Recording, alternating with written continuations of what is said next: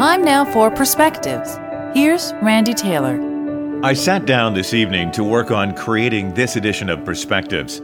It's a fascinating process every day to just allow the day to happen and trust that an event of the day will inspire me enough to want to write about it and share it with you. I read a quote today that caused a movie to play back in my mind from a very long time ago. I was 13 at the time, in hospital recovering from having my appendix out.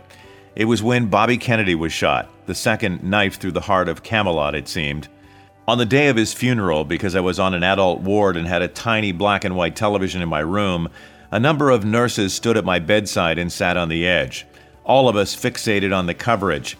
I will never forget the words of Bobby's brother, then Senator Ted Kennedy, giving the eulogy.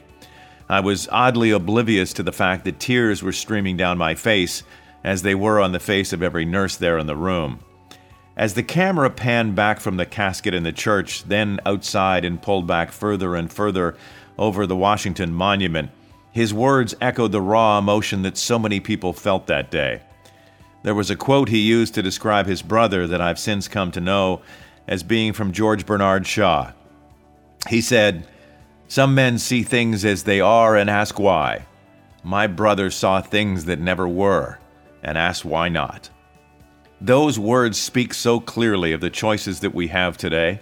We can look upon the current state of the world and lament what was a short time ago, or we can become visionaries of our own lives and families and companies, communities, and begin the process of change. Every step forward, every success, every foot higher up the mountain began with an inspired thought. Here's what all this means, I guess.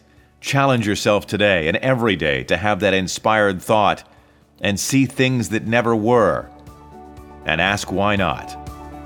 For Perspectives, I'm Randy Taylor. Have an incredible day, and be well.